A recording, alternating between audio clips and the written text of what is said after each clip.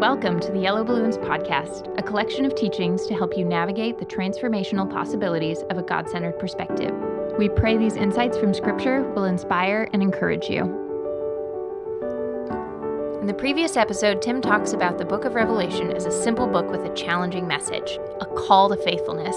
It encourages believers to read, understand, and obey the Word of God so that we might be a faithful witness for the truest revelation the world has ever known, the gospel of Jesus Christ.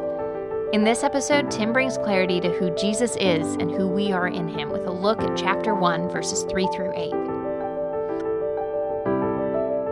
We'll just start from the beginning as a review. The revelation of Jesus Christ, which God gave Him to show His servants things which must shortly take place. And last week we talked about how Revelation is written to believers. It's written to servants. You can have faithful servants and unfaithful servants, but these are servants, people who've been redeemed, who have heaven as their destiny. But He wants His servants to do some things, and that's what Revelation is written to talk about and shortly take place is speedily. We talked about last week how this is 40 wisps of vapor we've been since this was written. 40 lives of people, generations, and so from God's economy it's not very long. And He sent and signified it by His angel to His servant John, who bore witness to the Word of God and to the testimony of Jesus Christ to all the things he saw. And we talked about how witness here is martyreo, is the root word. So what Revelation is very much about is being a martyr, being a witness, being someone who gives testimony. Sometimes that costs us our life physically.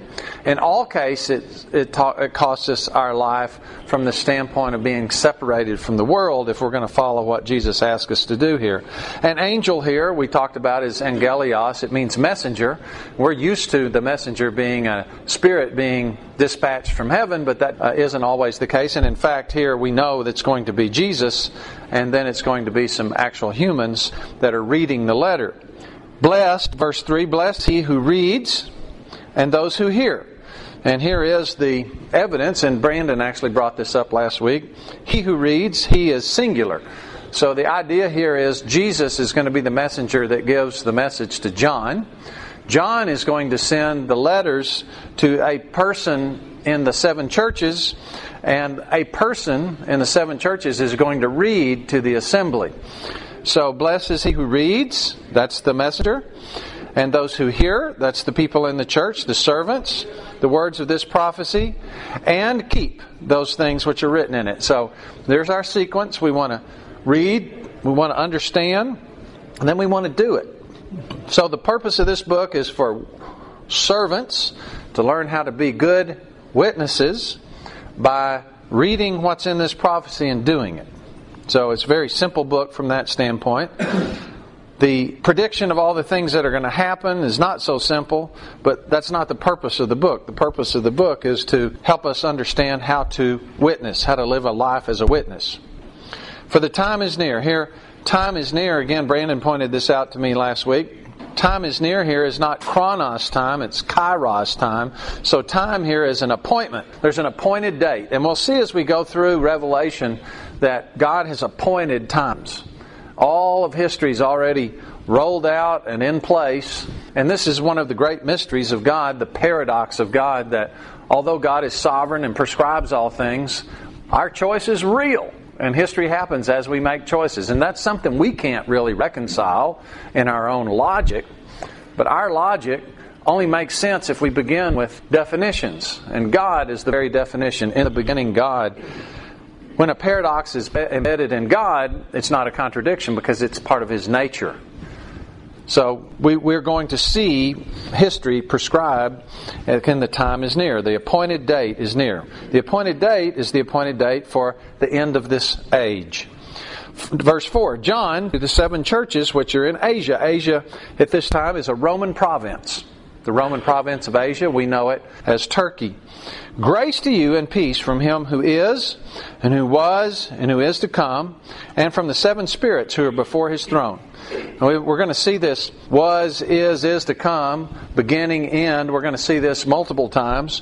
And I think the reason is because Revelation is a book about completing the age. And God is the God who began everything, And He's the God that's going to end everything. He's the same God all the way through. And so we can be confident that as things start to fall apart, that God has the end in His hand, just as He had the beginning in His hand. He asked them for grace and peace. Grace and peace are two things that circumstances can't rob us. And as we're going to see as we go through Revelation, circumstances are going to be horrific. Grace and peace can be ours irrespective of circumstances. Verse 5, and from Jesus Christ, the faithful witness. Here is again martyreo, the witness. Jesus was the original example of what it means to be a faithful witness. And what did Jesus do? What did He do? He obeyed the will of His Father, right?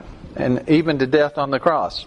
The firstborn from the dead and the ruler over the kings of the earth. So now Jesus is actually appointed ruler over the earth. When He's leaving, He gives the Great Commission. What did He say? All authority is now mine. All authority is now mine. However, He has not actually physically imposed His authority on the earth yet. But will He? Yes, He will. He's the beginning and the end. He's the first and the last. He was, He is, He will come. It's an inevitability that those things will merge together. Ruler over the kings of the earth. He has all authority. To Him who loved us and washed us from our sins in His own blood, and has made us kings and priests to His God and Father, to Him be glory and dominion forever and ever. Amen. Behold, He is coming with clouds, and every eye will see Him, even they who pierced Him, and all the tribes of the earth will mourn because of Him. Even so. Amen. So be it. I am the Alpha and the Omega, the beginning and the end, says the Lord, who is, and who was, and who is to come, the Almighty. So let's look at these verses. To Him who loved us and washed us from our sins in His own blood. So what does that again re-emphasize?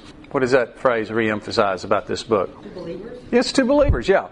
If He says He loved us and washed us from our sins, what does that have to mean? Yeah, the people He's writing this to have been washed from their sins, right? Is this past, present, future? It's past, yeah. This is something that's already happened. So He's writing to His servants, and His servants have been washed from their sins in His own blood. So that is our new birth. So these are people that have been born, but that's not all. What else has He done? What else has He appointed us to do? As kings. Now, do you think of yourself as royalty? Yes. Would you like to expand on that? It's called arrogance. Well, maybe it's called truthfulness. Maybe it's reality. Do you think of yourself as a princess? Yes. Would you like to expand on that? It's my identity. All right. Well, let's just think about this for a minute. He has made us kings. Now, we know that one of the big rewards of Christianity is to be appointed to be a servant king in the kingdom that is to come. But it's interesting, that's not something that's pending. It's something we've already been appointed to now. And the idea here is you've been appointed, and if you'll be faithful in small things, then I'll give you a big thing. And actually we're already appointed to it, but it's something we can squander. It's something we can lose. Isn't that interesting? Now, if you're going to be a king, if you're appointed as king, what are some things that should be on your to-do list? What constitutes a really good king or a really good queen? What are some things? Justice. You should want to see justice to be done. If you're going to see justice to be done, what do you have to do? Rule. You have to rule. And what does that mean? What's the most basic thing you have to do if you're going to rule? Well, you got to make decisions and govern. What's even more basic than that? You gotta have Okay, you got to have something to rule. But that's the position. That's the position. organization. Okay, you got to have some kind of organization. If you're going to have an organization, what's the most basic thing you got to do? Leaders. Well, you got to be an example. But if you're going to be an example, what's the most basic thing you got to do? Leaders. It's just too obvious. You got to show up, don't you? See, the first part of life is showing up. That's the most basic thing, is to keep showing up. And a lot of times we don't show up. That's one of our fundamental problems. We don't show up. Another fundamental thing, real basic thing you got to do is you got to realize you're the king. Right? You got to show up. You got to realize you're the king. And then you got to realize what your duties are. Justice would be one of your duties. What are some other duties? Serving is one of your duties. And what would serving look like? If you're going to have a great realm, what are the ways you serve? Dispensing justice would be good. Example. You got to take care of your people, right? If you're going to take care of your people, what do you got to do? You got to be engaged with them somehow. Know what's going on somehow, don't you? Collect all the taxes. You got to collect the taxes? Oh man, I don't want to be in your kingdom. Yeah, and if you're really going to be a king, an earthly king, what is your most important duty of all? Wars are fought over this. Massive disruption happens because of this. Come on, if you'll just think about fairy tales, you know. What is it? Land. Well, land, yeah, but I mean, even if you're happy with the territory you got, the most important thing you got to do, produce an heir. You got to produce an heir, right? That's the most important thing. Well, we got to visit a place with a king that I think you'll find very interesting, and it's worth talking about. Because this king did some of these things and not others. His name was Ludwig. Now, Ludwig built the Sleeping Beauty Castle. There is an actual Sleeping Beauty Castle. It's in Neuschwanstein, which means New Swan Town. And it's on the border of Austria and Germany. Now, Ludwig was king of Austria. And he didn't particularly want to mess with women. There's a lot of speculation as to why that is. But one thing we know is he wouldn't get married and he wouldn't have offspring. And the other thing Ludwig loved to do was build castles, fancy castles, amazing castles, castles full of gold stuff. And this Neuschwanstein castle, it's the Sleeping Beauty Castle, is up on a hill. It's spectacular. It's beautiful. And on the inside, he made it like a fairy tale ride. It has big murals of the great epic story Tristan and Isolde that Richard Wagner wrote. Wagner. It even has this one hallway that's turned into a grotto. It looks like a cave. And he had this cave, man. You think you're at Disneyland when you walk into it. As a matter of fact, the Disney motif is a kind of a direct correlation. And Ludwig did something very unusual. His people loved him for it. Dave wouldn't have fit into his administration. He actually used his own family's money to build all these castles. He only built a couple. But he had in mind to build like 18.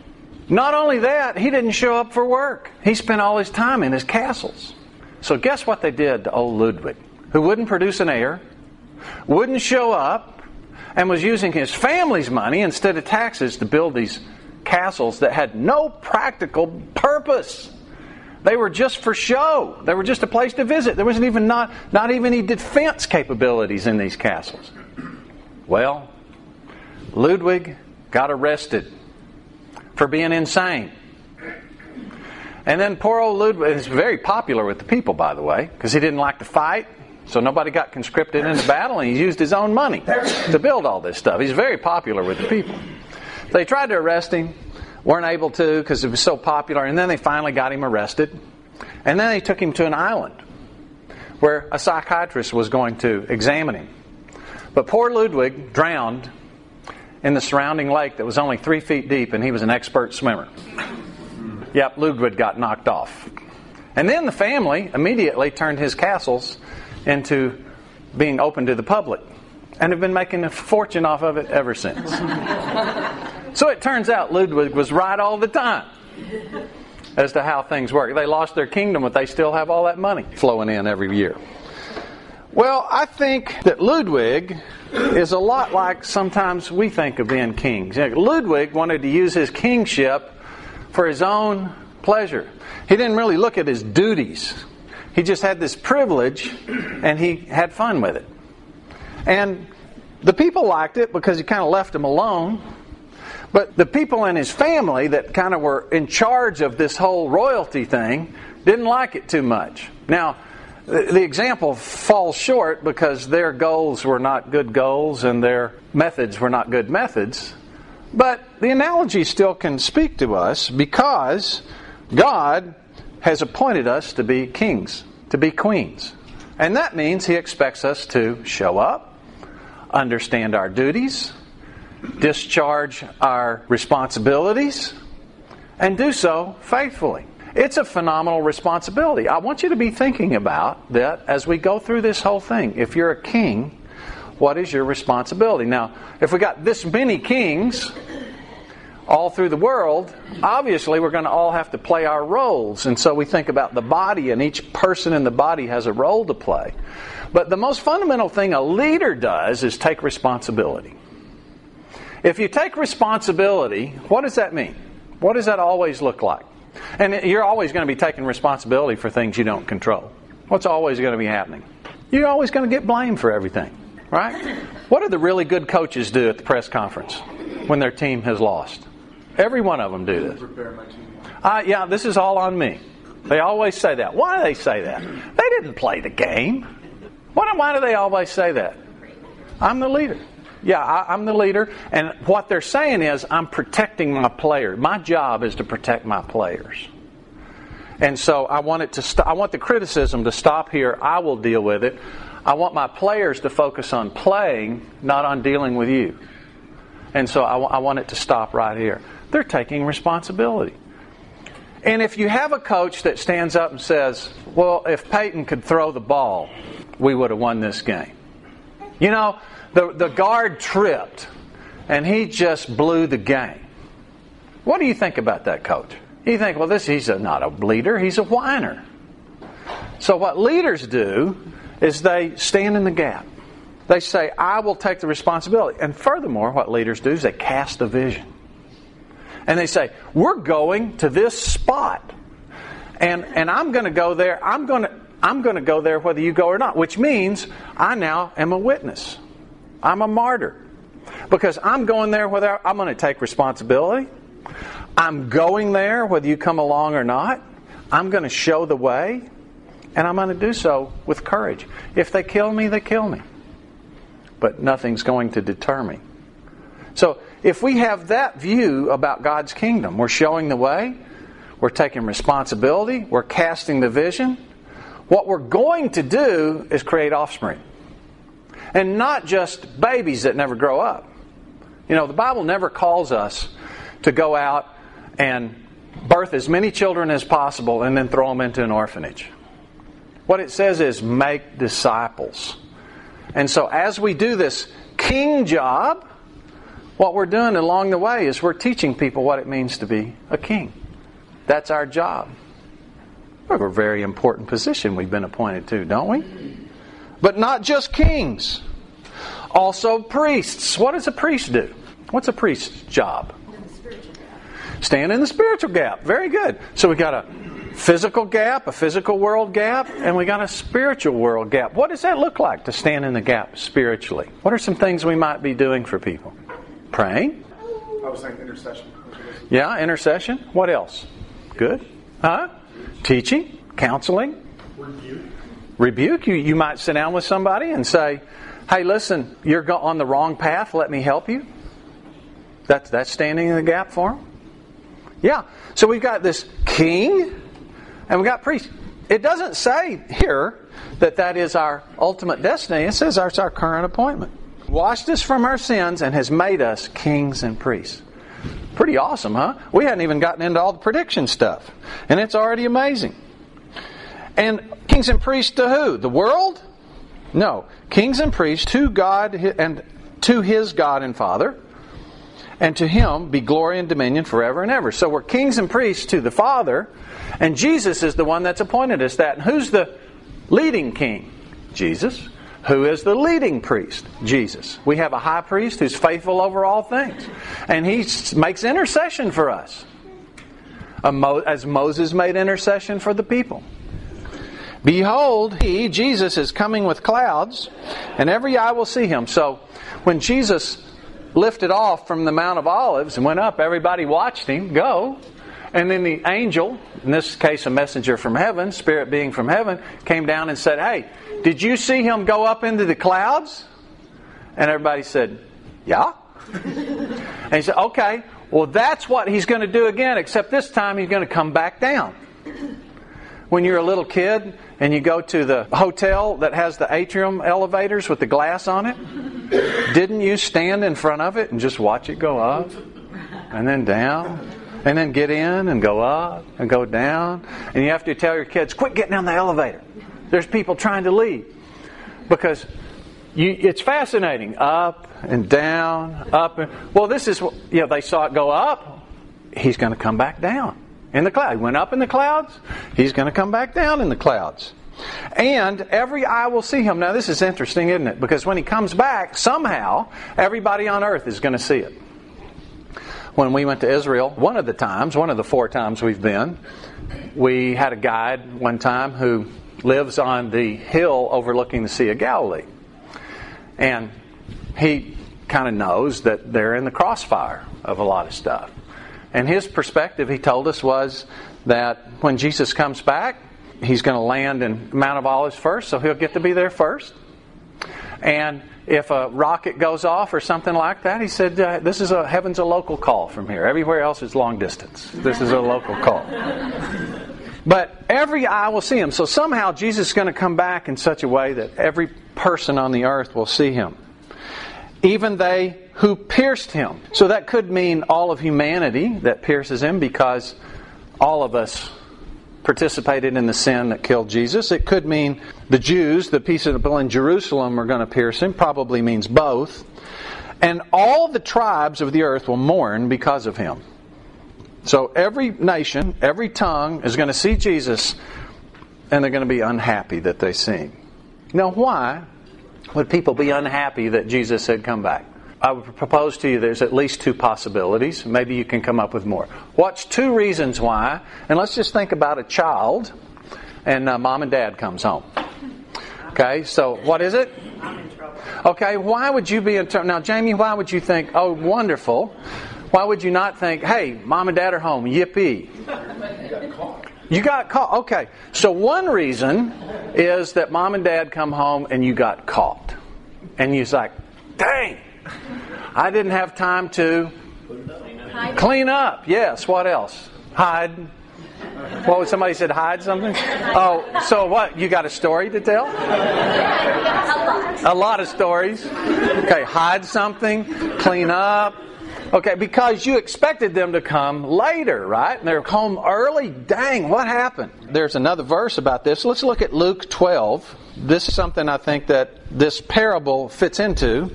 This is Jesus speaking. Let your waist be girded. That means have on your athletic shorts.